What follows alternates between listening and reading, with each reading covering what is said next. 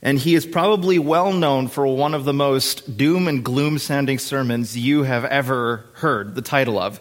The title of that sermon is Sinners in the Hands of an Angry God. And by now you probably realize that the name of that person I'm referring to is Jonathan Edwards. And to be fair, the sermon is doom and gloom that he preached all those years ago. But one of the things that was not characteristic of this man's life is that he was anything but somebody who was filled with doom and gloom and hate for anybody who was not a Christian. That he was one of the greatest influencers in the lives of some current pastors and theologians of our day who yearn for and long for people to know the joy and the love and the peace of God, the beauty of Christ. Jonathan Edwards was one of those people. But the one sermon we all know, or at least we know we've heard of the title, is Sinners in the Hands of an Angry God. He preached it in July 8th in 1741 during the height of the Great Awakening at Enfield, Connecticut. He was probably traveling as he was doing it. During the Great Awakening, there were a lot of preachers who were going through and traveling to different churches and preaching in the various churches that they were traveling to. And so he happened to be at Enfield that day. And actually, it is said, this is just legend, but it is said he wasn't even supposed to be preaching the sermon that day. It was supposed to be somebody else, but it ended up not working out. So he took his sermon, Sinners in the Hands of an Angry God, got up in the church in Enfield, Connecticut, and preached. But it didn't take long for the effect of his preaching to instantly, in a sense, cut his sermon short. People in Enfield were very resistant to any kind of preaching. The people in Enfield, Connecticut were very cold, apathetic even to the things of God. In fact, many preachers didn't enjoy going there because anytime they went to the church building, they saw people sitting in the pews who seemed not only indifferent to the things of God, but frankly, people who were even resistant to it. It's almost as if they didn't even want to be there to hear it. Jonathan Edwards was not a very outspoken person. He was very eloquent. He wrote a lot, but he wasn't a very bombastic personality. He just got up. He had, it is said that in his sermon notes, they were almost like the size of the palm of his hand, and he would be able to hold it in his hand and hide the notes that he had so that he could look up and see people as he was preaching. He probably took his sermon notes, got up in front of this congregation in Enfield, Connecticut, and just started preaching from a text in Deuteronomy.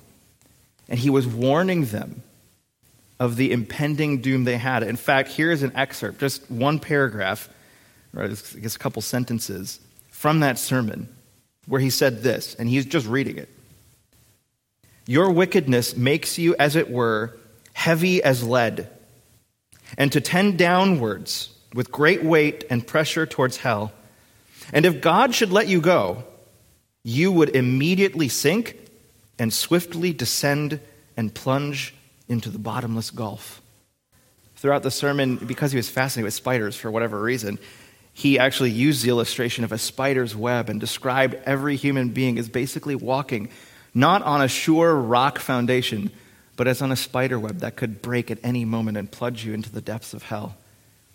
He was passionately crying to the people at Enfield, Connecticut to awaken out of their sleep, to go from people who were apathetic at best and spiritually dead at worst, to being awakened to the reality of their spiritual status before God and of the righteous wrath of God.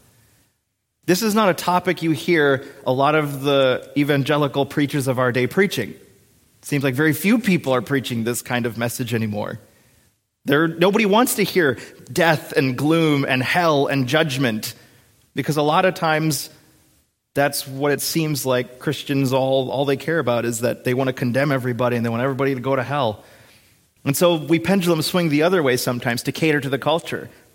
The God of the Old Testament, he's a God who is kind of angry. He's pretty upset all the time. You see outbursts of anger. Uzzah reaching out just to hold the cart so that the ark of the Lord doesn't fall in the dirt. And God, in a very strange act of anger, strikes him dead at that moment.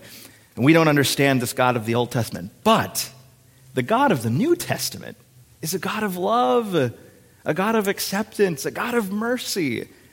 And many people who wish to mock Christianity try to tell us that that is why they can't accept it. Because it's almost like your God has two masks. On one side, he has a mask of anger and frustration at everybody who crosses against him, goes against him, resists his will. But then all of a sudden, arbitrarily and at random, he'll switch his mask and have a smiling face towards you. The reality is, the Bible teaches that God is a God of holiness, a God of justice, a God of righteousness, a God who is pure, a God who is holy. And as Pastor Dixon preached this morning, in order for us to understand our sin, we have to first understand who God himself is. It's only when I don't understand who God is that I could, in any sense, ever question his justice on the wicked. Because in my mind, I think, well, something that is loving and good and kind would be to show as much mercy as possible and to be as gracious as possible and to give as many chances as possible. That's the most loving thing to do. But in that moment, you're totally forgetting that God is holy and God is just. And he cannot tolerate your sin. Any sin is a violation of his holy character. And I think in moments of mercy, he extends to us little glimpses of what his wrath looks like. Do you remember when the people came to Jesus? And they said, hey, you remember that tower that was over in Siloam? There was like 18 people just randomly walking by, and all of a sudden this tower just fell down right on top of them. What's with that, Jesus? Were those people like especially bad sinners? How did that happen? And Jesus doesn't answer that question the way they were expecting. They probably expected him to say, oh man, I know all things and I can tell you, they were the bad ones. But he doesn't say that. He says, I tell you, they weren't any worse than any of the rest of you. But I'll tell you this, here's what you learned from this story. You better repent or your fate will be just like them. The calamities that God sometimes allows to happen, I think, to remind us that he has been incredibly merciful to us. The very next breath you took just this moment was only because he gave it to you. The breath of the most wicked dictator and political figure you can think of is only given to him by God. If God wanted to, in a moment, he could wipe out any single one of us. And he would be perfectly just in doing it. Because none of us are holy, none of us are righteous. We're all the opposite of what we should be. We were created to have a relationship with him, to be perfect even as he is perfect, to be pure even as he is pure, to be righteous even as he is righteous, but we're not. And so the question is, well, what is God going to do about it? And we almost seem like God is obligated to show mercy to us. Well, we kind of made a mistake, God. Adam and Eve, whoops, that was a big mistake in the garden. So cut us a little bit of slack here, show us some mercy here. Eventually, everyone's going to get to you. And then, frankly, that's what a lot of people think. If we just believe that God is so kind and good to everybody, everybody's going to get to heaven. Because we just can't fathom the thought that he would send anybody into eternal torture. We have forgotten who God is. And there are moments in Scripture, there are moments in our lives, in his providence, where he gives us an unveiling, just a small sliver of a window of his just wrath on sin. Right now, Jonathan Edwards, Pastor Dixon this morning, myself tonight, all are appealing to sinners to repent because they have a chance. There is given to them the next breath to keep their heart beating. The football player who collapsed last Sunday, his heart stopped. They were able to get his heart going again. God gave him his next breath. He has yet another chance. If he has not trusted Christ, he has yet another chance by the mercy of God to respond to the gospel. We have this now. I'm appealing to anyone in this room who does not know Christ to repent and turn to Christ to be saved from their sins and the wrath of God. But one day, it's going to be over. There will be no chance for the wicked. Their doom will be sure. And it is what this text is describing. These bold judgments, we should not, in a sense, and I say this lightly, I don't say this lightly, I say this very seriously, in a sense, we should not feel sorry for these people. And I'm going to show you in a moment why. Because these people have sealed their fate. And anybody who refuses to submit to the call of the gospel is not a poor, unfortunate soul. They are a condemned rebel and deserve the righteous wrath of God. Now, I only say this as somebody who was once one, but has been graciously redeemed by the King and now appealing to all sinners to repent. But anyone who continues to resist and continues to say, no, I don't want God, I don't want God, I don't want Jesus, I don't want the gospel, then they are doing something to their peril. They're rebelling against the King of Kings and Lord of Lords. And in the end, this is their doom. It's described in this text. The judgment of God one day is going to be fast. Right now, as people who love God, we see wickedness prevail and we think, why is he taking so long? 2,000 years of church history, people who have been burned at the stake, people who have had their heads cut off, even in modern day, all because they say, I love Jesus and I want to follow him. And God just watches it happen. Why is he letting this happen? Why isn't he vindicating them now? He says, wait, there is a day coming, and when it comes, it's going to be fast. Because when it happens in chapter 16, verse 1, it's instantaneous. Look at verse 1, where we see that God's wrath will surely come. Verse 1, I heard a great voice out of the temple saying to the 7 angels, these were the ones that were mentioned and described in chapter 15 that Pastor Dixon preached on this morning, go your ways. Pour out the vials, or your translation might say, pour out the bowls of the wrath of God upon the earth. It's over. There's no more chance to repent. These people have sealed their fate. And to be completely frank with you, to be completely candid, they don't want their fate changed. In fact, this is skipping ahead, but let me just show you this. Look down at verse 9. This is not where I'm preaching from, but look down at verse 9. One of the bowls that are poured, the fourth one in verse 8, is that this bowl is poured upon the sun. Powers was given to him to scorch men with fire. And so the men were scorched with great heat in verse 9. And does it say, wow, we messed up. God, forgive us. We repent in dust and ashes. We were wrong. You were right. Or some of those people who say, look, I don't even believe there is a God. But I tell you, if there was some kind of manifestation of a miraculous act of God, then I'd believe. Well, here it is. Here is the sun being poured out with intense heat on these people. And their response is not begging God for forgiveness, saying, you are the king, I recognize I'm a rebel, forgive me, have mercy upon me. That's not their response. After 4 bowl judgments, verse 9, they blasphemed the name of God, which hath power over these plagues, and they repented not to give him glory. In a word, this is what they wanted, to hate God. They don't want him. And they know he's the one doing it. Look down at verse 11. After the 5th angel pours out his bowl, and the seat of the beast in his kingdom was full of darkness. Verse 11, they blasphemed the God of heaven because of their pains and their sores, and repented not of their deeds. These are not people who are unfortunate souls who made a mistake. These are people who are out and out rebels and hate God. They don't want him. And they know he is doing these things, and they curse his name. And in case 2 wasn't enough times to prove to you that this is what was in their hearts, verse 21. There is a great earthquake. The 7th angel pours out his bowl into the air, and there's a great voice out of the temple saying it's done. Earthquakes happened. There's verse 19, the cities of the nations fell. Great Babylon came in remembrance before God to give her the cup of the wine of the fierceness of his wrath.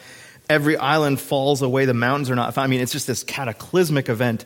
And verse 21, there fell upon men a great hail out of heaven, every stone about the weight of a talent, and men blasphemed God because of the plague of the hail, for the plague thereof was exceeding great.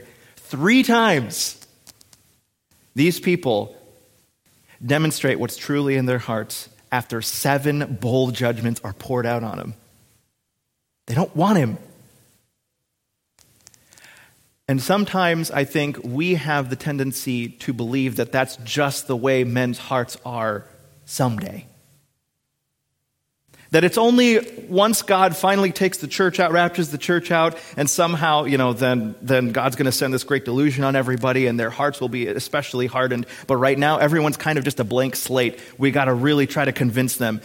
Basically, there's a fork in the road. They really don't have any disposition one way or the other, so we got to somehow convince them to go the right way instead of the wrong way.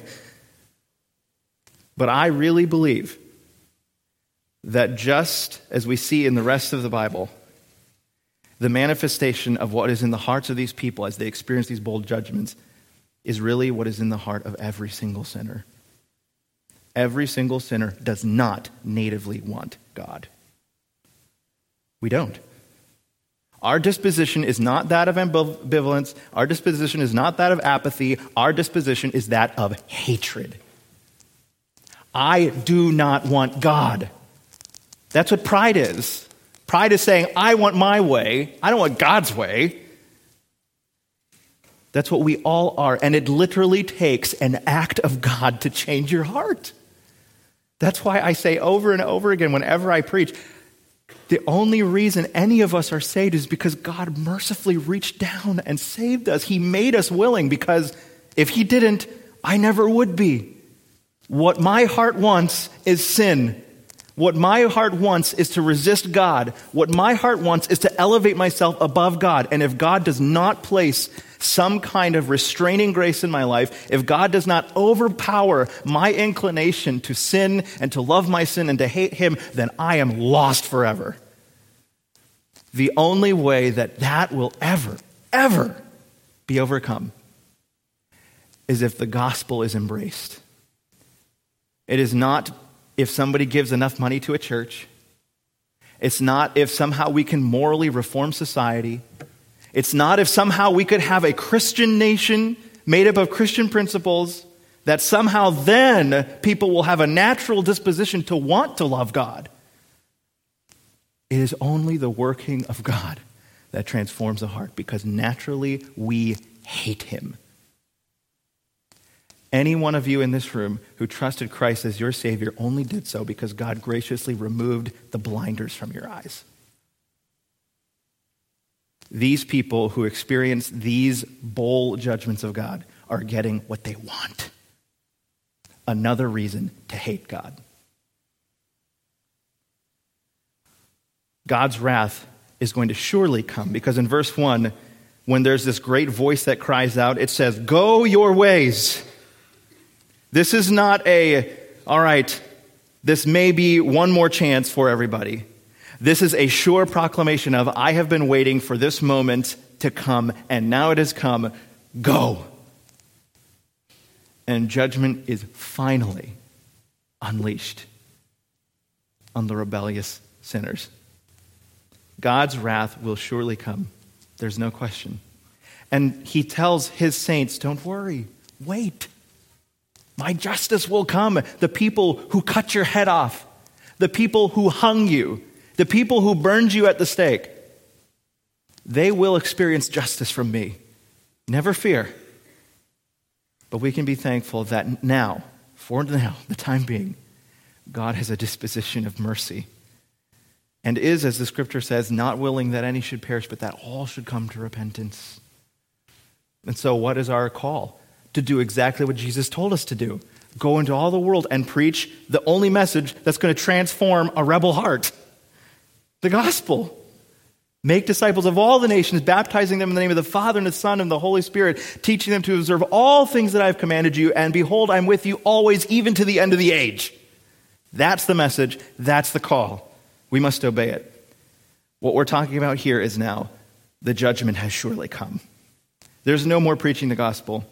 There's no more giving these people a chance to repent, to hear the gospel one more time. Frankly, up to this point, when they've heard the gospel, it has not softened their heart. It has only further compounded their judgment because they heard the truth and refused to believe it. Now, the judgment has come. And so we move from God's wrath surely coming to number 2, God's wrath will be upon his enemies. If you look at verse 2 and then parts of the following verses as well, the first bowl is poured out upon the earth, and there fell, it says, a noisome and grievous sore upon men, which had the mark of the beast, and upon them which worshipped his image. This bowl judgment is poured out not on God's elect, not on God's special people whom he has given his special affection and love and protection and assurance that he will always be there with them. This bowl is poured out on the people who defected and further solidified their fate by identifying as being those who are children of the beast. Because remember, when Pastor Dix and I preached through the mark of the beast, we don't know what the mark exactly is, but whatever the case is, it certainly is a representation of the fact that you are identifying as being the child of that leader. God has a mark upon his children, his 144,000. There's marks upon their heads. God has marks upon his children. Even us as Christians, we have the mark of the Holy Spirit upon us, the seal of our redemption. These people have the mark of the beast, and they worshiped his image. These are not God's friends. These are not poor, unfortunate souls.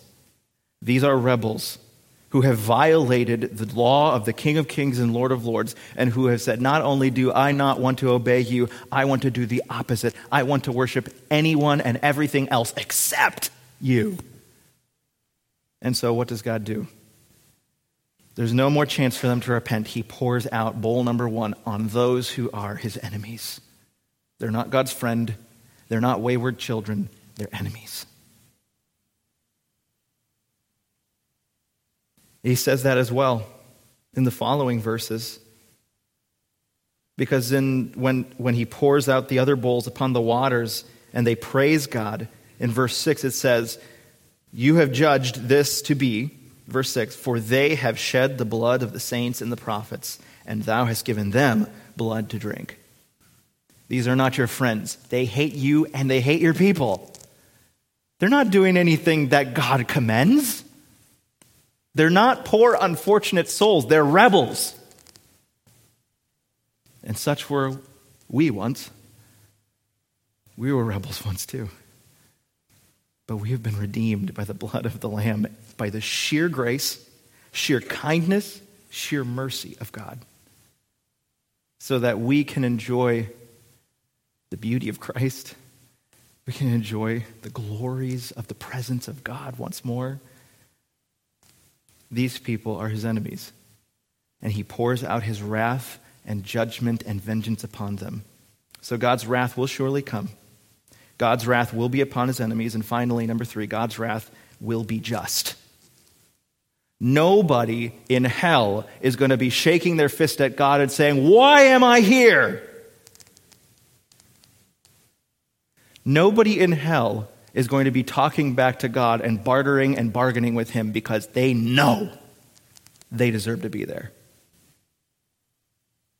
When Jesus gave the story of the rich man and Lazarus in the book of Luke, do you remember the rich man is in torments and he lifts up his eyes and he sees Lazarus in the arms, as it were, in the bosom of Abraham? The rich man doesn't cry out to Abraham and say, hey, I think there was a mistake in the bookkeeping. I'm not supposed to be here. I'm one of the good guys. He doesn't say that. The rich man, the only thing he can think of is the torment of the wrath of God that he is in. And he doesn't ask to be taken out of it. The only thing he asks is, can I get at least some relief? I know I deserve this. But I just want, just dip your finger in the water and just let it drop on my tongue just once. Just give me a little bit of relief. He knows that his justice, that he received was right and good. These people who experience these bold judgments of God blaspheme the name of God. They hate him, and they know it's him doing it. But it is described by the angelic messengers as something which is right and good. Notice with me here, in verse 5, I heard the angel of the waters saying, Thou art righteous, O Lord, which art and which wast and shalt be, because thou hast judged thus. Here's what your judgment was. These people, verse 6, have shed the blood of your people, and so you've given them blood to drink. And he says, for they are worthy. This is what they get. And verse 7, I heard another out of the altar saying, Even so, Lord God Almighty, true and righteous are your judgments. Both sides, those who have been redeemed by God and those who are being damned to his judgment, know that God's acts are just. Both of them. The people who one day stand before the great white throne judgment will know that what they experienced in the lake of fire ultimately will be their just deserts. And the people who have been redeemed by the blood of Christ will know that they didn't deserve to be with him, but that God still was just. Because those people were redeemed at the cost. The judgment was poured out upon the life of Jesus Christ.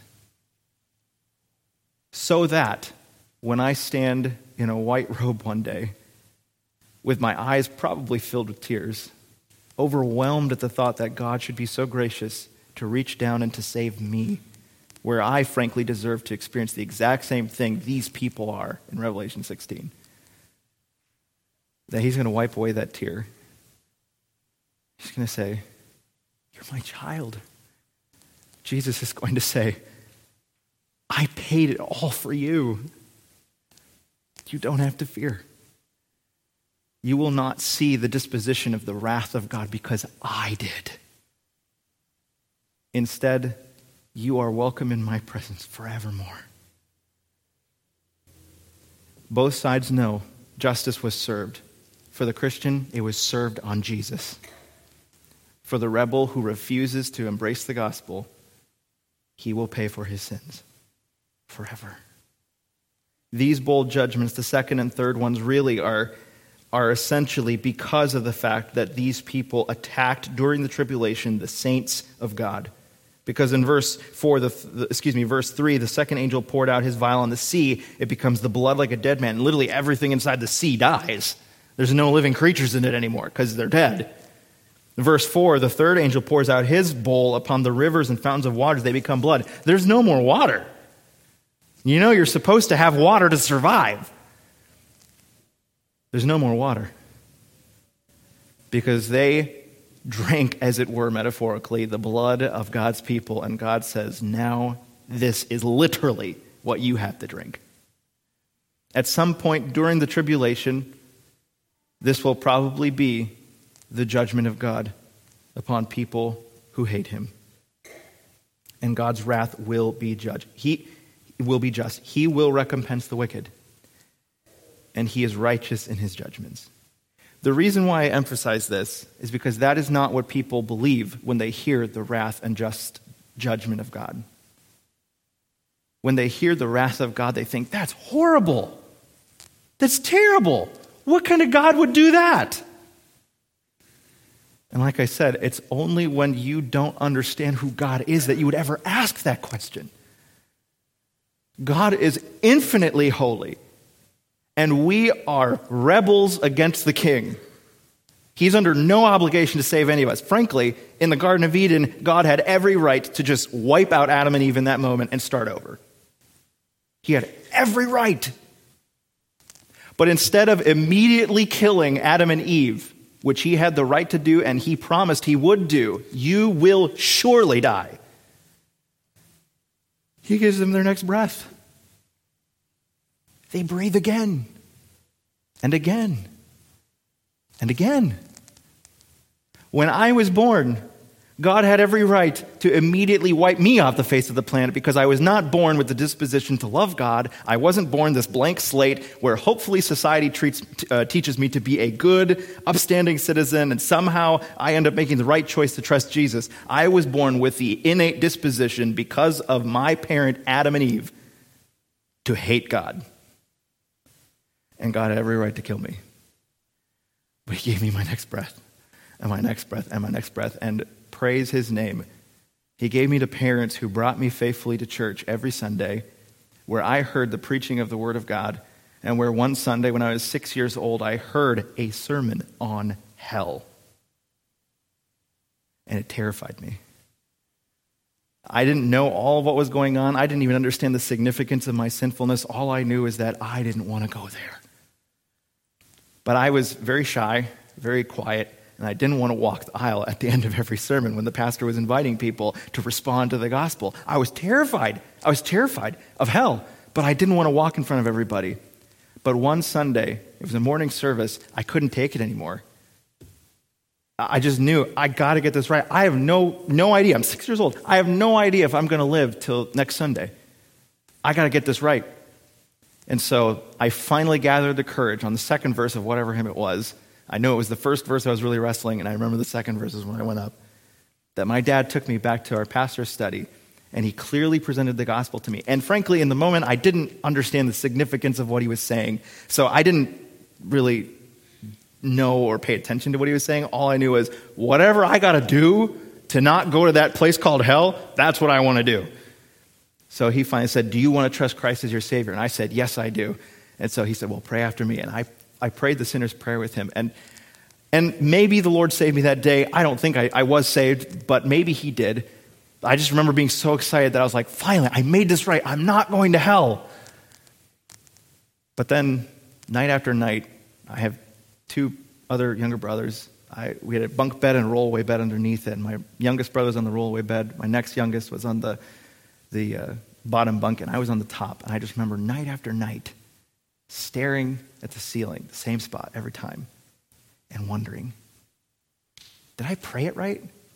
Did I get the words right? Was I sincere enough? In fact, that, for me especially, was the hardest one, because I didn't know if I was sincere enough. Did I have to say it a certain way? Did I have to be more emotional about it? I didn't know. All I knew was night after night, I would lay in bed and I would wonder, will I wake up tonight or tomorrow morning? Because if I don't, I want to know that I'm going to heaven. And so every night I would say, God, I don't even remember. This is literally what I said. I don't even remember if yesterday happened. I don't even know if the night before I prayed to get saved again. And so tonight, I mean it this time. I want to go to heaven. I don't want to go to hell. I pray and I trust Jesus again. If I wasn't sincere enough last time, if it didn't even happen, I don't care how, I just don't want to go to hell. Night after night that happened. And I'm not sure if it was through the process of Vacation Bible School or it's the preaching that our pastor was doing, but finally one night, it literally was as if a light bulb went off. And I was like, wait a minute. This is ridiculous. I'm trying to get the right formula. I'm trying to get the right words down. I'm trying to make sure that I muster up enough emotion to be sincere about what I'm doing. But Jesus died for my sins because I'm a sinner. And I'm supposed to trust in his death and resurrection for me to have life. It's not my prayer. It's the fact that I'm trusting in what he did for me to save me.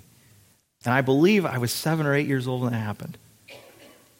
Either way, in that moment, Rodney King was graciously and mercifully saved by God.